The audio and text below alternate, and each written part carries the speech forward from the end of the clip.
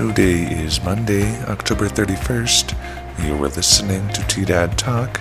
I'm your host, Benjamin Mandiel.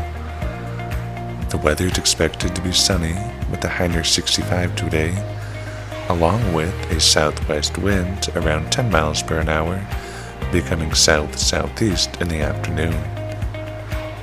Tonight it's expected to be mostly clear with a low around 33, along with a south wind around 10 miles per hour. Now, here's the headlines for the day.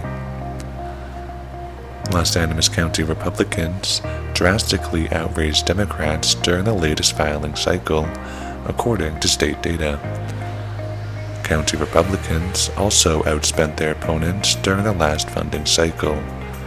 Statewide issue committees outraised both parties.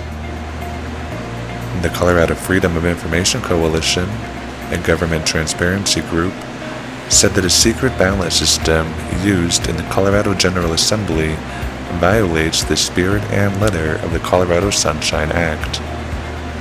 The announcement came after Senator Chris Hansen, a Denver Democrat, denied a records request on the system from KUNC. Proposition F and Proposition FF both will be on the ballot next week.